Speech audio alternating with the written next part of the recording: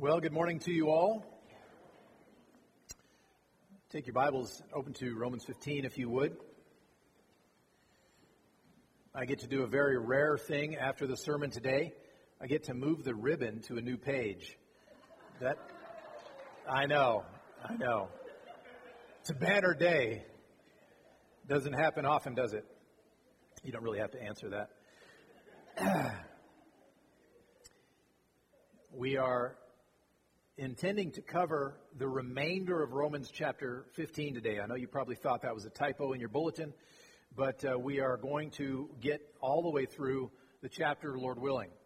And so I'm going to read that to us now, starting in verse 14. I myself am satisfied about you, my brothers, that you yourselves are full of goodness, filled with all knowledge and able to instruct one another. But on some points I have written to you very boldly by way of reminder, because of the grace given me by God to be a minister of Christ Jesus to the Gentiles in the priestly service of the gospel of God, so that the offering of the Gentiles may be acceptable, sanctified by the Holy Spirit. In Christ Jesus, then, I have reason to be proud of my work for God, for I will not venture to speak of anything except what Christ has accomplished through me to bring the Gentiles to obedience, by word and deed, by the power of signs and wonders, by the power of the Spirit of God, so that from Jerusalem and all the way around to Illyricum, I have fulfilled the ministry of the gospel of Christ, and thus I make it my ambition to preach the gospel, not where Christ has already been named, lest I build on someone else's foundation. But as it is written, those who have never been told of him will see, and those who have never heard will understand. This is the reason why I have so often been hindered from coming to you. But now, since I no longer have any room for work in these regions, and since I have longed for many years to come to you, I hope to come to you in passing as I go to Spain, and to be helped on my journey there by you, once I have enjoyed your company for a while. At present, however, I am going to Jerusalem, bringing aid to the saints. For Macedonia and Achaia have been pleased to make some contribution for the poor among the saints at Jerusalem, for they were pleased to do it, and indeed they owe it to them. For if the Gentiles have come to share in their spiritual blessings, they ought also to be of service to them in material blessings. When, therefore, I have completed this and have delivered to them what has been collected, I will leave for Spain by way of you. I know that when I come to you, I will come in the fullness of the blessing of Christ. I appeal to you, brothers, by our Lord Jesus Christ and by the love of the Spirit, to strive together with me in your prayers to God on my behalf, that I may be delivered from the unbelievers in Judea, and that my service for Jerusalem may be acceptable to the saints, so that by God's will I may come to you with joy and be refreshed in your company. May the God of peace be with you all. Amen. Let's pray. Father, this morning we join together and approach your throne in this way to worship you, to call to mind who you are and give you glory for who you are. Father, we praise you for what you have done for us in Christ, that you have redeemed us from a people who once were far off, but now in Christ we've been brought near. And we've been brought near together. We have this local expression of the body, and there are other Christians in our community who are meeting together even now and sitting under the teaching of your word and worshiping you together. And we have brothers and sisters in Christ in far-flung places, and we are all one in Christ. We rejoice in that. And Father, this morning as we look at Paul's ministry, I pray that you would help us to have our eyes open to what you might have for us from your word this morning. We desire to learn of you. We desire to give you glory. So we pray that you would be at work even in this time. We pray in Jesus' name. Amen.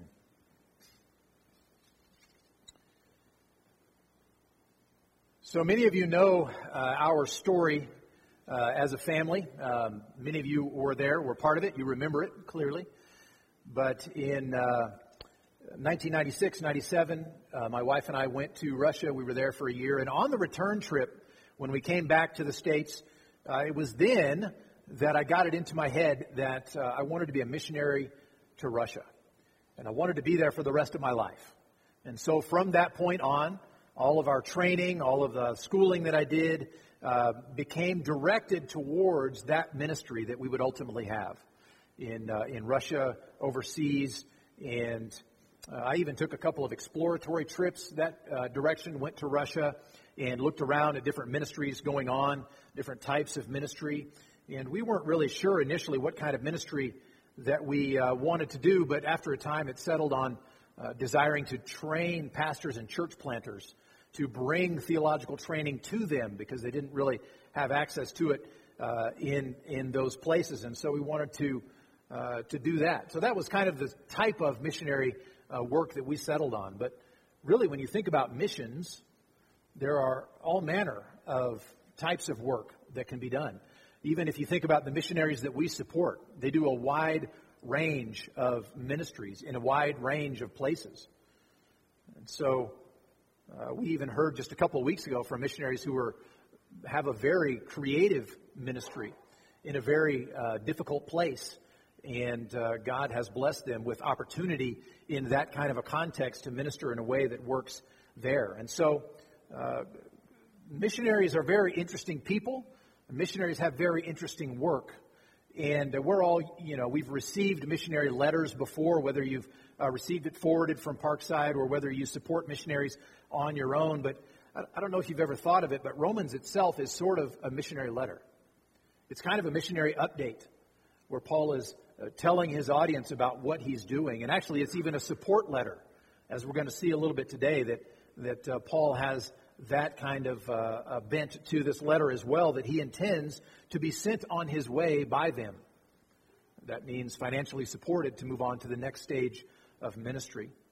And so in this portion of the letter where we're kind of coming to the close of chapter 15, we're going to begin to see kind of a picture of Paul's own ministry and the breadth of ministry that he did, the types of ministry that he was involved in. And there's a wide range. And so we want to look at Paul as the apostle to the Gentiles. And I want to note, first of all, just in the first couple of verses in our paragraph today, his instruction to the mature. His instruction to the mature. He says in verse 14 and 15 how satisfied he is with them, that they are a mature church. They're able even to teach one another. They're a strong church. They have a lot going for them. And so he's not just writing to say, oh, you guys have everything messed up. I've got to straighten everything out. Let's start at the beginning. That's not what it's like. He's saying, I have great confidence in you. I'm very pleased in general about how the church is doing there. He had said back in chapter 1 that he was thankful for them because their faith was proclaimed in all the world. That's something else. The faith of these believers in Rome would be proclaimed in all the world. And he said that, in fact, he wanted to come to them to impart some spiritual gift to them, to strengthen them, and that he actually might be strengthened as well. So he looked forward to being amongst them, not just so that he could pour into them, so that he could shape them into something, so that he could change the things that they were doing, but he was also desirous to receive some benefit from them, some mutual blessing from being amongst them. So he had a very high regard for the church. It was a good church in Rome in many ways. It was a very healthy church in a lot of ways. And yet, to those mature people and to that mature church, he writes instructions and he writes corrections and exhortations. They had divisions in their midst. They had hard feelings between people, and it seems to have been related primarily to the relationship between Jews and Gentiles within that same church, and so those things needed to be addressed. But what strikes me is the instructions to the mature. And that makes me ask a question of myself and maybe of each of us here. Have you matured beyond the point where you are able to receive instruction from God's Word? Or can it still teach you and correct you? That's a question for me, and that's a question for you. When you hear the Word of God preached, do you only really receive, are you only really open to hearing those things that affirm what you already do and believe? Or are you open to hearing from God's Word things that might correct the things that you do and the things that you believe? Because Paul was writing this letter not to an immature church, but to a mature church. And yet it included these corrections and these directions and instructions. And we see in the continuing verses here Paul's priestly ministry to the Gentiles. He continues on in the second half of verse 15 there. He says, because of the grace of God given to me to be a minister of Christ Jesus to the Gentiles in the priestly service of the gospel of God, so that the offering of the Gentiles may be acceptable, sanctified by the Holy Spirit. That's priestly language. Now, Paul is not a priest, but he functions as a priest. His ministry, first of all, is mainly to the Gentiles. That's the direction. That's the main focus. But, of course, we've gone through the book of Acts together, and we've gone through Romans, and we know that when he shows up to a new town, he goes to the Jew first, and he preaches in the synagogue until they won't let him anymore. And then he moves on and begins to work more primarily with Gentiles. But he is the apostle to the Gentiles. So his main mission field is that direction with them. But he's using priestly language about his own ministry there. But where we would normally find some type of animal or some other type of offering given, Paul says, you Gentiles are the offering. The offering to God. That's the direction of his ministry. Faithful, believing Gentiles who have been instructed, they've been sanctified by the Holy Spirit, they've been formed into a healthy church. That's the kind of offering that he's talking about. That's the priestly service. So Paul uses priestly language about his own ministry to the Gentiles. We see in verses 17 through 21 the apostolic ministry model. This is kind of a peek at what Paul did, kind of the focus there of his ministry. We start in verse 17. In Christ Jesus, then I have reason to be proud of my work for God. Kind of sounds odd to our ears, doesn't it?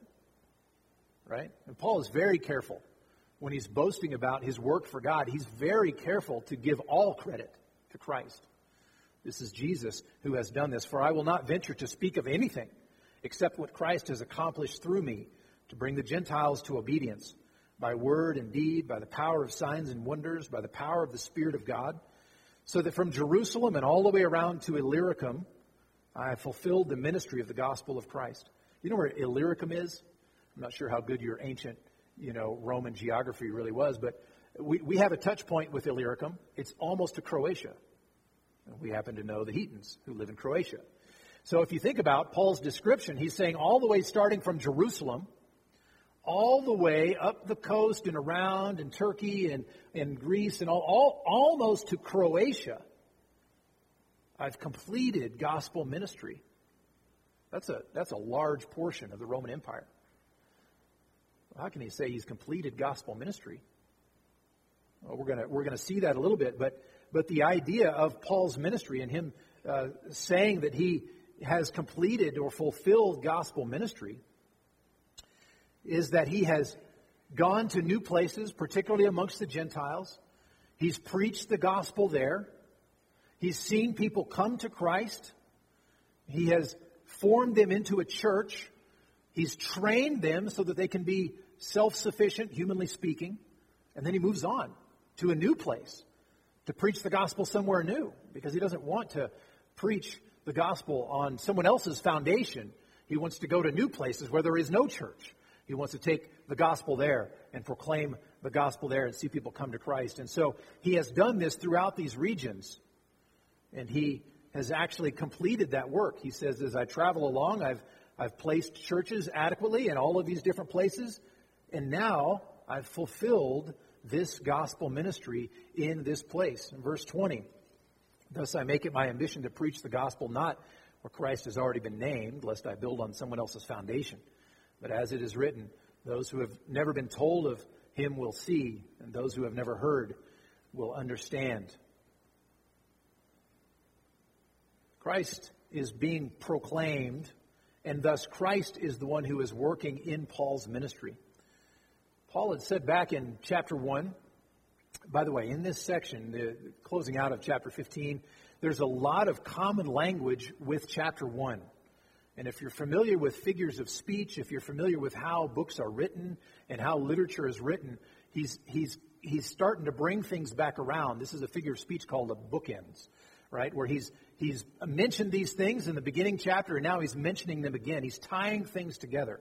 He's taking these threads and he's drawing them together so that we're getting a picture of what he's talking about in the entirety of the book. He said back in chapter 1 and verse 5 that he and the other apostles had received grace and apostleship to bring about the obedience of faith for the sake of his name among all the nations. And he says here, he's presenting the Gentiles having been brought to obedience. He's saying the ministry of the gospel, the ministry of the apostle, is to go and preach Christ, the saving gospel of Jesus Christ and what he's done, see people come to faith, and thus they are obedient to the faith in that sense, and continue ministering, having established healthy churches so that Christians minister to one another, they bring the word of God to one another, and Christians grow in their lifestyle change. They're not only redeemed souls, but they are redeemed lives. And so now their lives are useful to God. Their lives have been redeemed and have been changed. And he said that is the purpose of his ministry. That's what he's been called to do, is to bring about the obedience of the faith for the sake of his name among all the nations. So Paul has traveled. He's preached the gospel. He has worked with churches. He has instructed them. He's corrected them. Sometimes he's corrected them very harshly. If you've read the book of Galatians, you know that he has corrected them very harshly sometimes. But he's preached and he's taught and he's worked to see Christian churches grow and mature. This is what Paul's ministry has been about. Now, his ministry is very different from our ministry, isn't it? You think about missionaries now. You know, most of our missionaries have moved at some point, particularly in recent years. But why have they done so? Well, it's because it's become difficult to live in this region, or we had some who were kicked out of a country for political reasons. Actually, we've had that happen several times. They've had to move. But Paul's ministry was to move from place to place. Move here, preach the gospel, plant seeds, plant a church, grow it to maturity, move on to the next place and do that. His whole life was moving. His whole life was advancing and preaching the gospel. So ministry for us is very different. You know, we have a healthy church here at Parkside. Well, so you don't see the elders moving on to the next place or one of us taking off and going somewhere else to do the same thing again and again. That's not our ministry. Some people do that. That is a ministry that they do. But for us, it's a very different ministry. So we see here when we look at Paul's ministry that this is the ministry of an apostle. This is a unique ministry. He gets to do signs and wonders too, by the way. He refers to that as the signs of a true apostle. He travels about, he preaches. This is his life's calling. And it's a little bit different than ours. But I want to point out, first of all, his is rather unique. There is no next Apostle Paul. He didn't replace himself. He didn't take a second and make him, Apostle Paul Jr., and you're going to take this ministry and move it forward. This was a unique time when God was doing a unique thing in planting churches broadly. And now we find ourselves in the time primarily when we are growing and maturing those churches and continuing on that aspect of the ministry. So that's kind of a broad outline of Paul's apostolic ministry. But I want to note in these next verses that ministry, as we see it applied in this passage, is very holistic. It's a broad ranging. It affects various aspects of life and various aspects of the church. Look at verse 22. He says, "This is the reason why I have often been hindered from coming to you," because I had all this work to do. "But now, since I no longer have any room for work in these regions, and since I have long hoped for many years to come to you, I hope to see you in passing as I go to Spain, and to be helped on my journey there by you once I have enjoyed your company for a while."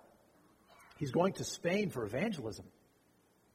A large aspect of Paul's ministry was evangelism, was to see people come to Christ. And he says in this passage that actually he's got no other room to work. You know, what ministry has ever said, we've got no more room to work? We've done all the ministry that we can in this town. We're moving on. I've never said that. But with the model that Paul was using, the way he was proclaiming the gospel, planting churches, and once there was a healthy church established, it was his goal to press on and go to other places.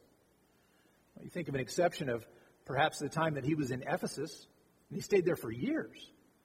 What was he doing?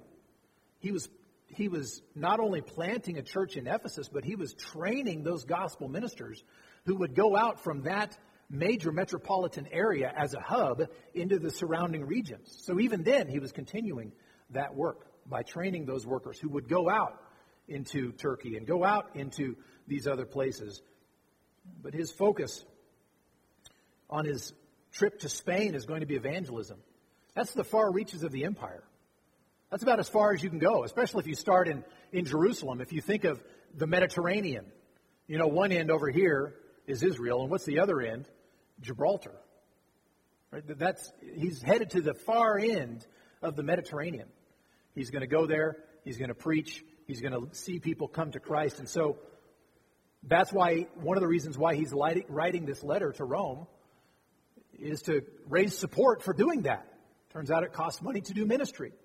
Paul was fundraising, and he wanted to spend time with them, to strengthen them, enjoy their fellowship for a while in Rome before he jumped on and went a little further. So we see part of Paul's holistic ministry involved evangelism. But then we see something different. Verses 25, 26, and 27. "At present, however, I'm going to Jerusalem, bringing aid to the saints.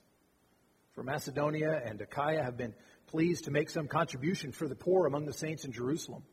For they were pleased to do it, and indeed they owe it to them, for the Gentiles have come to share in their spiritual blessings. They ought also to be of service to them in material blessing." So he says that he's going to Jerusalem for benevolence purposes. He intends to go to Spain on an evangelistic mission. But in the meantime, he's got a different mission. He's got a benevolence mission. And this is something that's mentioned in 1 Corinthians and 2 Corinthians, and the book of Acts talks about this offering that had been received. The Jewish Christians in Jerusalem were exceedingly poor. Exceedingly poor. So much so that Paul would, when he did his ministry, he would talk about it to the people who had come to Christ and to the churches that he visited or planted. And he encouraged them to set aside some money to send to the poor back in Jerusalem. The poor believers there in Jerusalem needed support, and he went to these other places in the world to gather that support and take that to them. Christians have certain familial obligations to one another, and those familial obligations oftentimes include meeting material needs. And that's what Paul was doing. And he, when we have sent money to Africa and we've sent money to different places around the world, and we have this great thing called Western Union, right? And so we would go to the Western Union office, which was over at Jeff's, and we would send money from there, and that was too much work. So now how do we do it? You just dial up westernunion.com or whatever it is. I don't know the address, and you can send it from your own desk. I'm not teasing Rochelle. This is just how easy it is for us to be able to send money. Well, what did Paul do? He probably had a bag of money that he carried with him when he was walking or when he was on a ship. And when he was staying somewhere, he had this bag of money he used as a pillow that he was not using for his own purposes, but he was taking it back to the poor in Jerusalem. Well, we have a unique opportunity in our day. We have a unique opportunity at our church that one of the ways that God has blessed us, and it is His blessing, is He has blessed us financially. That as a congregation, as elders, when we look at the giving of the congregation, we are continually amazed at God's working in your heart to cause you to be so generous, to give to God's work. We are amazed by that. We praise God for that, and we thank you for your involvement in that. And we've been able to give generously to missionaries over the years. We have a large number of missionaries, and this year we gave out very generous gifts of help above and beyond the normal missionary support to these missionaries. We've been able to do that already. And so God has blessed us with that opportunity. And so we wanted you, first of all, to know about that. I think many of you have heard about that. We've talked about it briefly, but there's something else that I don't know if you have heard about, and that's a very practical need that we currently have right now. Some of us have been to Africa a couple of different times, and there are two particular countries we've spent the most time in, Rwanda and Burundi, our neighboring countries, and they've been struggling through this whole COVID crisis. Particularly Rwanda has shut down severely, so that right now they're 100% shut down. So, like, it's back to the thing where you're staying in your house, not going out, right? Well, if you've got a freezer full of food, that's good. And if you can order Amazon, or you can order, from Walmart or whatever, and have it delivered or something like that, that's convenient. But Rwanda doesn't have that. So you've got people who are really, really struggling. And there's one pastor in particular, Theophily is his name. And his wife works and he works. He's a pastor, and they struggle. They have a lot of kids. They struggle financially with their needs. And we just found out recently that, I didn't realize this, but Theophily works 30 kilometers from his house. So when he goes to church, he commutes 20 miles, which for him, if he has the money, means he rides a motorcycle. They have taxis. It's a motorcycle, and you hop on the back, and they take you there. Well, because of that, his kids haven't gone to church in I don't know how long. So his kids don't go to church with him because they don't want to load him up on motorcycles and tote him across town. They probably can't afford to do so. So long story short, Theophily, we have been able, members of the congregation and the church has sent some funds so that Theophily could provide for the people there, for starving people in their community. And that situation continues. And so we're going to give the opportunity for each of us here to contribute towards meeting those needs. But on top of that, here Theophily is trying to, catch the bus, essentially, hop on a motorcycle to go to work every day. And his wife works far away from home, and he's got aging parents he's taking care of. They're in dire straits. And so he's looking to buy a vehicle. And the reason he was willing to give that information is because a friend of his in this congregation asked him, how can we pray for your family? What needs do you have as a family? And he said, well, I could really use a vehicle. And so he looked at some quotes on vehicles, one that would meet his needs.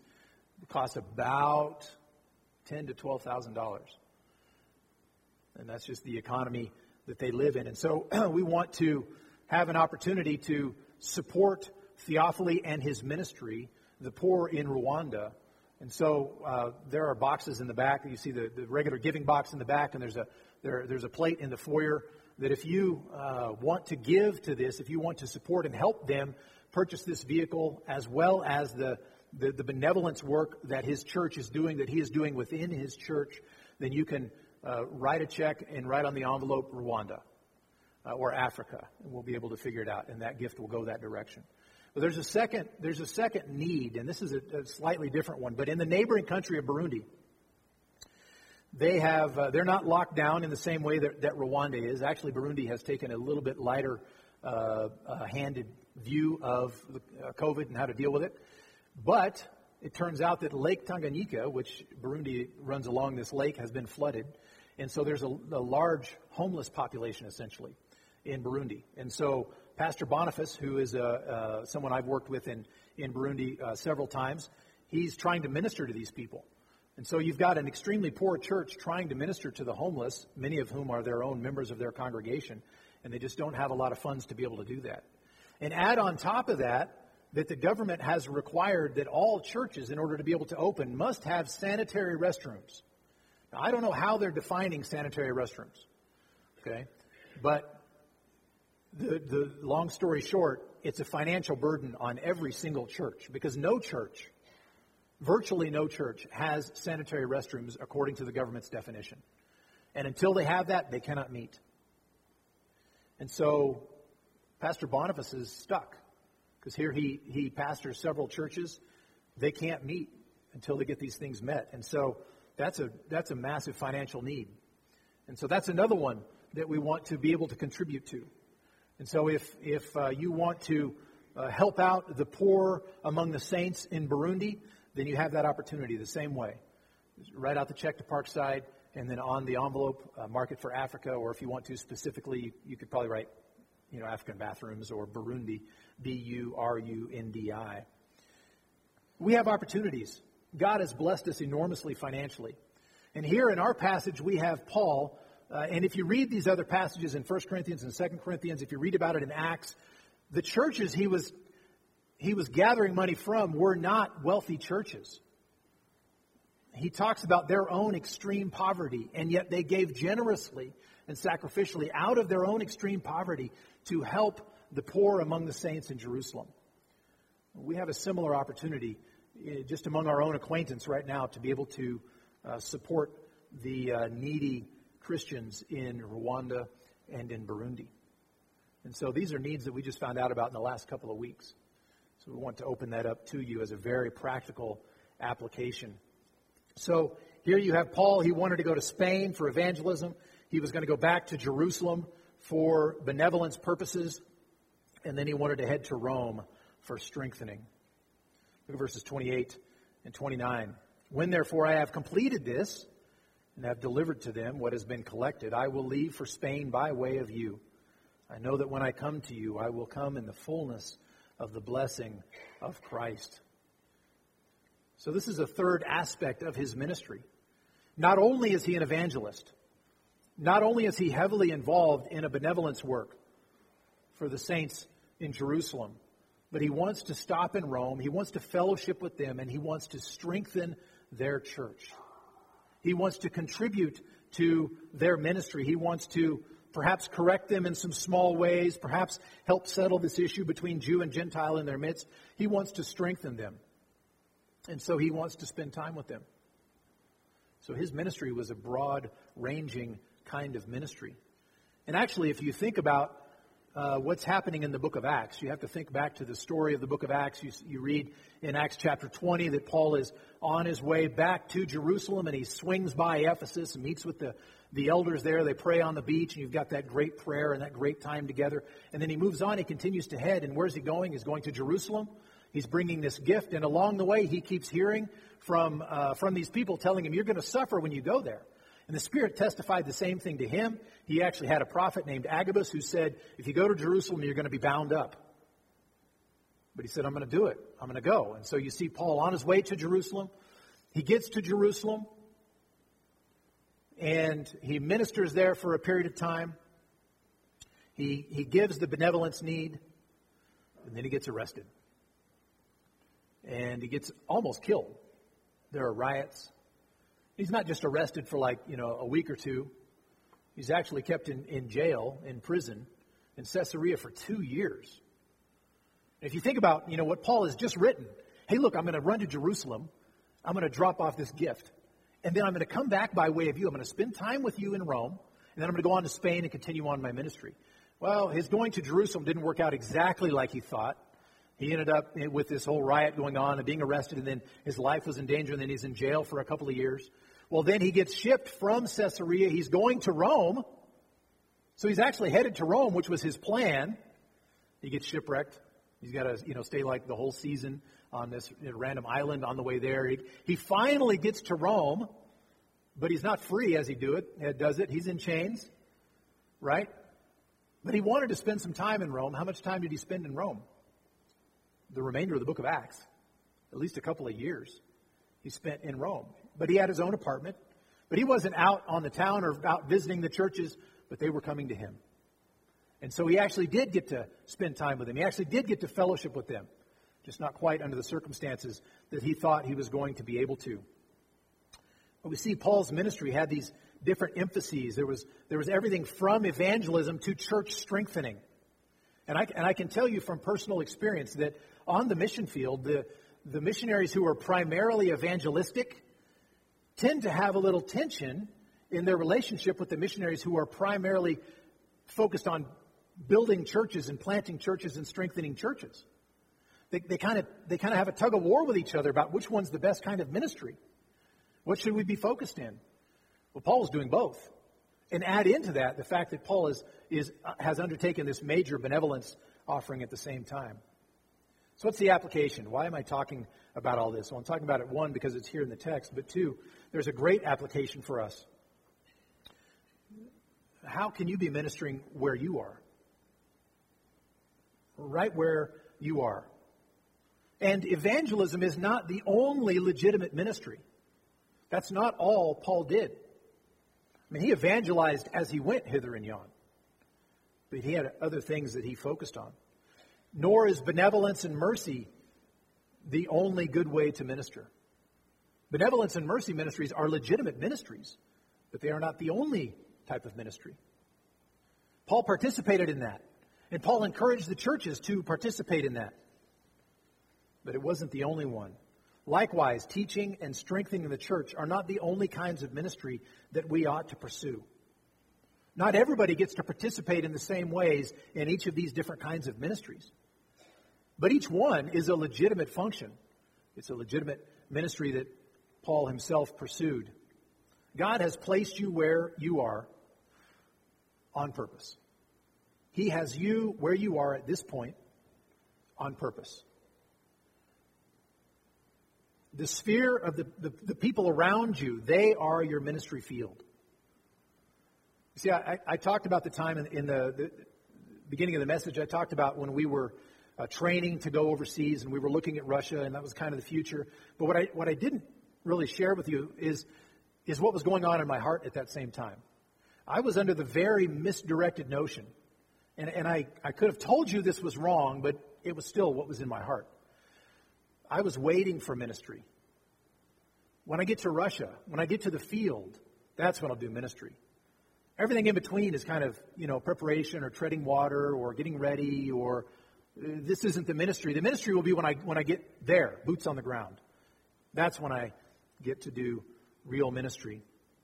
And of course, that is entirely fallacious.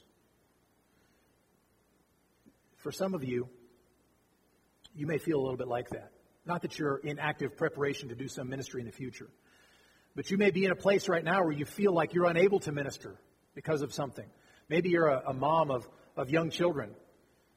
And you're thinking, when the kids grow up and they're out of the house, or when they're a little bit more independent, I've got some more time, then I can do ministry. Then I can do ministry. A real helpful ministry that God will, honor, and that will be a good thing, right? But I want to encourage you, mother of small children, your children are your ministry. Your children are your ministry. You will never have more profound evangelistic or discipleship opportunities than you do with your own children. Ever. They are your ministry. Don't fall into the trap of just passing the time waiting for real ministry to start sometime in the future. The ministry that you have with your children is the best ministry that there is. So don't pass up that time. Don't feel like you're treading water. Don't feel like you someday you'll get to minister. If I ever get outside of the home, God has given you those children. They are your field. Minister to them. Or maybe your job is so demanding that you don't dare take even more time away from your family. You already work long hours. You don't dare take even more time to do some kind of ministry at the church. You don't, you'd like to help out with the musical, but you can't take that time off, or you'd like to help with Awana, but it doesn't really work out. Maybe your job is so demanding that you feel like you can't do real ministry. Your family and that job are real ministry. They are real ministry. And so do that job for God's glory. Do that job with an eye out for ministering to the people around you, for doing the best job you can as a ministry to God. That job and your family are your ministry, and you will not be entering into ministry at some point in the future when your time frees up. You're ministering. You have opportunity for ministry right now. Paul's ministry took many different forms, and he didn't wait until the circumstances were just like he wanted before he dove into ministry. And if you think about it, he was in prison, Caesarea, for 2 years, and what was he doing? Well, he was sharing the gospel. He was preaching the gospel. He was meeting with governing officials and all kinds of stuff like that. And when he went to Rome, what did he do? Well, he was inviting people in, and he was ministering to Jew and Gentile alike. He was doing evangelism, church training, and all of that stuff during his time in Rome. So you have opportunity for ministry right now. It doesn't have to be preaching. It doesn't have to be teaching. It doesn't have to be leading a Bible study. It doesn't have to be doing something official at the church or starting some group. It might be, and those are great things. Minister where God has put you. He has given you a sphere of people around you. Minister to them. Take the gospel to them. Care for them. Bring them into your life. Invite them into your life. And minister to them. And if that entire sphere seems like it's just your kids, minister to them. Bless them. Teach them. Train them. That is your ministry. And that is legitimate ministry. Finally, we move on to his request for prayer. I want to notice, first of all, prayer to the triune God.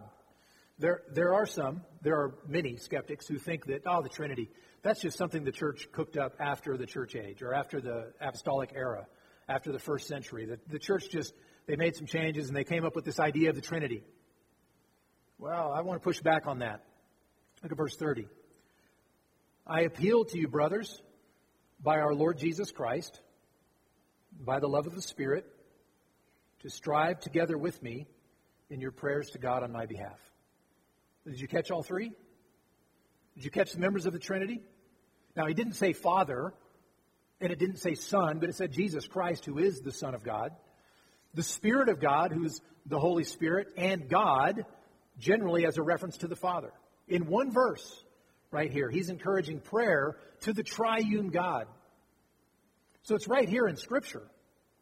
This isn't the only place. Actually, we've seen it earlier on in our passage, and I kind of went by it pretty quickly. But if you look back up at verse 16,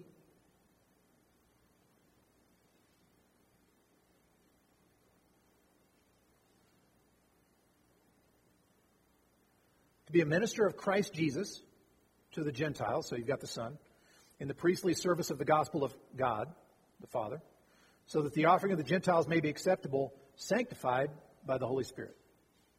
So once again, you've got all three present in the same verse, in the same activity, that all are working in Paul's ministry.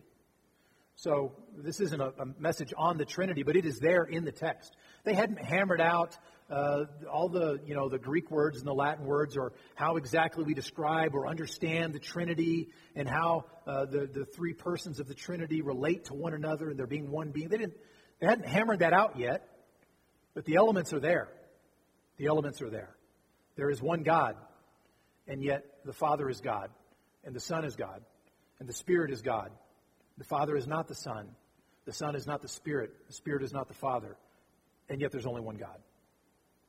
The elements are here. So don't let the skeptic tell you, they just cooked that idea of the Trinity up later on. Well, no, it's right here. We just looked at two verses, and it was present in both. So Paul is requesting prayer. Requesting prayer. Having been a missionary and being in the ministry still, I can tell you that there are few things that a minister desires more than to have people praying for him. Here Paul is traveling hither and yon. He's arrested at times. He's shipwrecked. When you're floating in the water and you're holding on to, and you're the only person you see. Like, you want someone praying for you, right? I mean, I would guess. I've never been in that situation, but I would imagine that you would want someone praying for you. And I can tell you in my own life, we want someone praying for us. A minister needs someone praying. It turns out that the minister's task and Paul's task without the activity of God is an impossible task. It is impossible to bring about the obedience of faith for the sake of his name among all the nations. It is impossible for you to bring someone to Christ, actual true saving faith in Christ, apart from the work of the Holy Spirit. You can't do it. It's impossible for you to change someone else's heart. You've got a relational struggle, you've got a difficulty you're in, there's someone in your life that's just impossible, or they're destroying their life and they need heart change. You can't change their heart. The Bible says actually they can't change their heart because it's deceitful and desperately wicked. But the Spirit of God works right on that level. The Spirit of God works the kind of ministry that accomplishes these things. And so, in order for ministry to be successful, in order for evangelism to be successful, in order for Paul to do the things that Paul did, the Spirit must be at work. And so he is praying, asking people to pray that God would be at work in his ministry, changing lives, opening doors, changing hearts, bringing people to faith, protecting him, or helping him work through the difficulties when he suffers, like being in jail for years on end.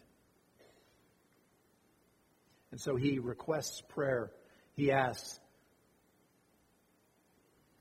that they would be praying for him. So he requests prayer to the triune God, and part of his prayer is for success in Jerusalem. Verse 31, that I may be delivered from the unbelievers in Judea, and that my service for Jerusalem may be acceptable to the saints. So he's just asking that as he goes to Jerusalem, even though he's bringing money that's going to be a gift for the saints there in Jerusalem, to give to the Jewish Christians there in Jerusalem, he knows that he faces certain obstacles. First of all, the unbelieving Jews are not going to receive him well. He's made a name for himself, and it's not a good one. He keeps preaching Christ, and for those who hate Christ, that's a terrible thing. And so he's going to be in danger from the unbelievers while he's there. And actually, if you think about what happens in the book of Acts, that's exactly what happens. The riot happens. His life is being threatened. You have certain people take a vow that I'm not going to eat until he's dead. Right? That's what he walked into, and he kind of knew he was heading into that. So he is asking for deliverance in that regard, but also he's asking that he would be well received by the saints in Jerusalem. Now, what kind of conditions would cause the saints in Jerusalem not to receive a man who's bringing money to them? You would think that would, open some doors and make some friends, right? Well, what happens when Paul arrives in Jerusalem is that many of the Jewish Christians in Jerusalem had heard about Paul's ministry, but they had misheard. They had been told lies about Paul's ministry that actually, did you know Paul is telling the Gentiles to forsake Moses? To forsake circumcision? To forsake the custom of the Jews? Did you know that Paul is going around with that kind of message? He's turning Gentiles away from the law, turning Gentiles away from the Scripture. You can see how that's a twisted version of what Paul was actually doing. What Paul was actually doing when he was preaching in all of those places, when he was working among the Jews and among the Gentiles throughout the world, what he was doing was proclaiming that acceptance with God does not happen by means of the law, does not happen by means of circumcision, does not happen by means of some sort of religious custom that the Jews or anyone else has. And so his message was, you cannot make yourself acceptable to God by doing those things. Our acceptance before God is purely based upon Christ himself and what he has done. The one who has obeyed, the one who has kept the law, the one who has fulfilled all of God's righteous expectations. By faith in him, you can be acceptable to God. Not by anything additional, not by anything else. Because we can't overcome our sin problem. We're guilty before God because of our sin. But Jesus, the righteous one, also went to the cross and paid the penalty for my sin. So that God's righteous anger, his wrath, is fully poured out on Christ. so that by faith in him I receive forgiveness. And by faith in him my sin, having been placed upon Christ, is now exchanged for the righteousness of Christ credited to my account. And so Paul's message saying, look, the law of Moses won't save you. Only Christ can save you. Circumcision will not save you. Only Christ can save you. No other religious tradition or practice or thing that you do can save you. Only faith in the Lord Jesus Christ can save you. And so his message that he has preached has been twisted, it's been misunderstood, and he knows it's going to cause problems with him when he goes to Jerusalem, because these Jews who've not been traveling with him, they've not heard him preach. They've just heard the rumors. He's preaching against Moses. He's saying, pray to God that I would be received by the Jews, the believing Jews, the Christians in Jerusalem. So that, verse 32, by God's will I may come to you with joy and be refreshed in your company. And may the God of peace be with you all. Our final point I want to make here is about God and peace. God and peace. There are different ways we can think about the relationship between God and peace. First of all is what Paul talks about in Romans chapter 5 and verse 1. He says we have peace with God through our Lord Jesus Christ. Peace with God. Because of our sin, because of the life of sin, the weight of the guilt of sin that we were born into and we contributed to ourselves, we actually had made ourselves, we were born into this and we contributed to being at enmity with God. There was hostility between God and unbelieving man. Hostility between God and me as an unbeliever. But in Christ, when that exchange happens that I just explained, where Christ pays that penalty for my sin and his righteous acts, his complete and utter fulfillment of the law is applied to me, this enmity that I had with God now has been turned into peace with God.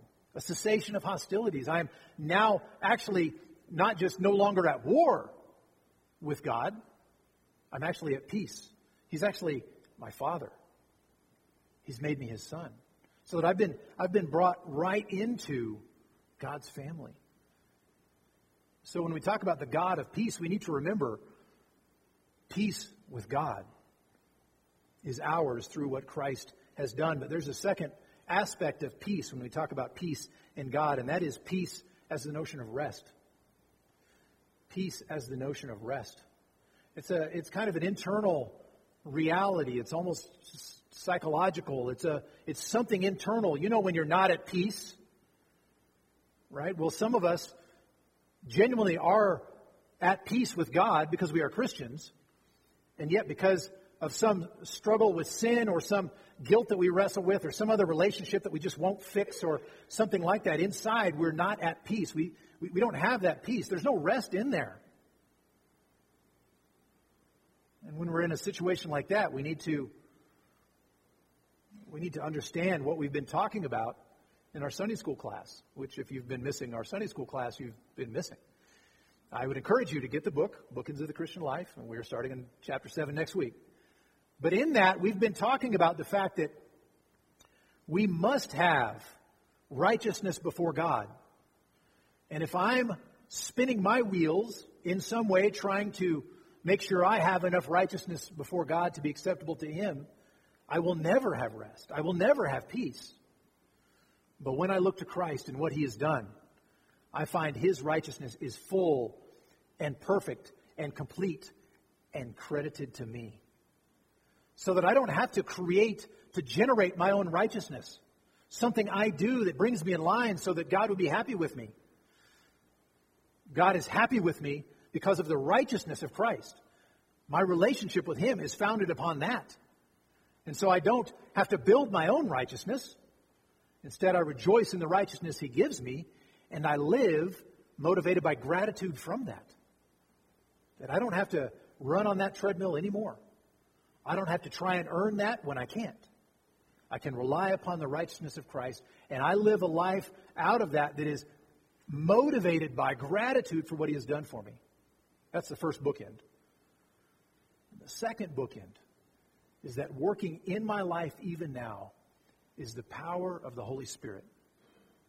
He is working in me. He is directing me towards Christ so that I trust in Christ and I see that I step out and seek to obey. This is kind of what Paul was talking about here when he says, I'm not going to brag about anything except what Christ has done through me. That's what we're talking about. The Spirit of God working in us and motivating us. That's the kind of peace that means rest. That's when we come to that place where we realize, you know what? I do have sin, and I have guilt in my life, and I've confessed it, and I've forsaken it. But my stance with God, my position, my acceptance with God is not founded upon my record of righteousness, but Christ's. And that record cannot change. And so I rest in that record, the righteousness of Christ credited for me. So there's peace with God in our relationship. There's peace in the sense of rest where I no longer have to be on that treadmill. And there's also peace with one another, which is what he's been talking about for the last couple of weeks, the last couple of chapters in the book of Romans, that the peace with God and the resulting comfort in our hearts ought to result in not only peace with God, but peace with all those who are God's people. Peace with one another. And so we work for peace with one another. We identify when we've got something in our own hearts that keeps us from pursuing that with one another. From seeing the peace of God flow out into our relationship with one another. As he said in chapter 14 and verse 19, let us pursue what makes for peace and mutual upbuilding. I have peace with God. I've been given this peace as in rest in my own heart. I want to have peace with you too. Christians want to have peace with one another.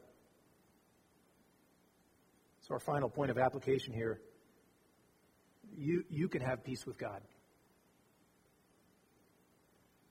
You can have peace with God. You may be at a place. You may be in a place where you have trusted in your own worth, in your own righteousness, in your own ability to perform the things that would make God pleased with you. You have kept God's grace at a distance, and you're running the treadmill yourself. You're actually at enmity with God. You're trying to establish a competing righteousness.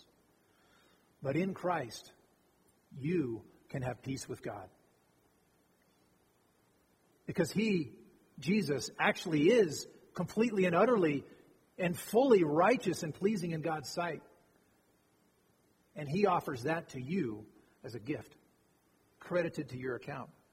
And He who is righteous went to the cross, not to bear any of His own penalty. He didn't have any penalty, but to bear mine, so that my sin is placed upon Him and punished fully in Him.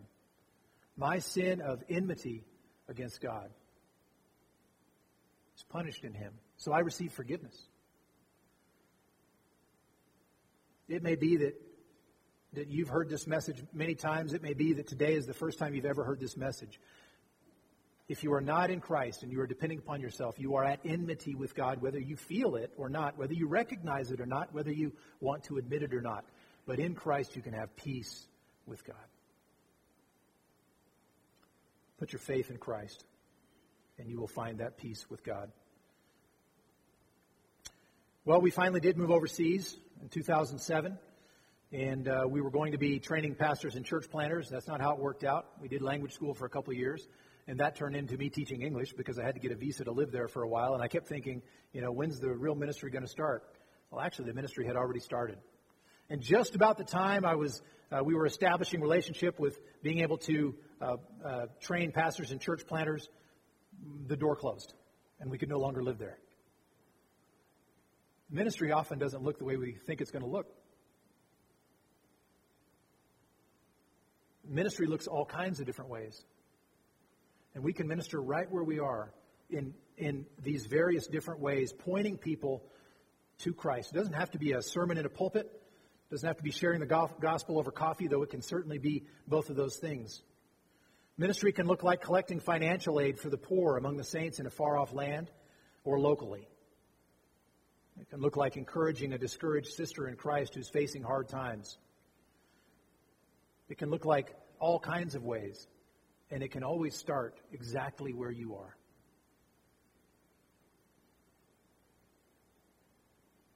At its heart, ministry is bringing the life-giving message that the God of peace has established peace between His own righteous person and sinners like you and me, and He's done so in the person and work of Christ. So we get to carry that message to a lost and dying world, and we get to do that arm in arm with other Christians as we are at peace with them. Let's pray. Father, thank you for your word and this peek into Paul's own ministry. I pray, Father, that we would look at our own lives and not think, well, ministry should look like something different. Ministry requires that I have some other opportunities that I don't currently have. Ministry would require that I have some other gifting that I don't have. But instead that we would seek to make you known where we are and with those around us. Thank you for your mercy towards us. Thank you for Jesus, who has made us His own, brought us out of that enmity with God, instead making us His own brothers and sisters, bringing us right into your family. We praise you and we thank you and we give you glory in Jesus' name. Amen. If you want to pray with someone, there will be a family up front to pray with you after we're done. But as we're leaving, these words from 1 Corinthians 15, "Therefore, my beloved brothers, be steadfast, immovable, always abounding in the work of the Lord, knowing that in the Lord your labor is not in vain." God bless you all, and you're dismissed.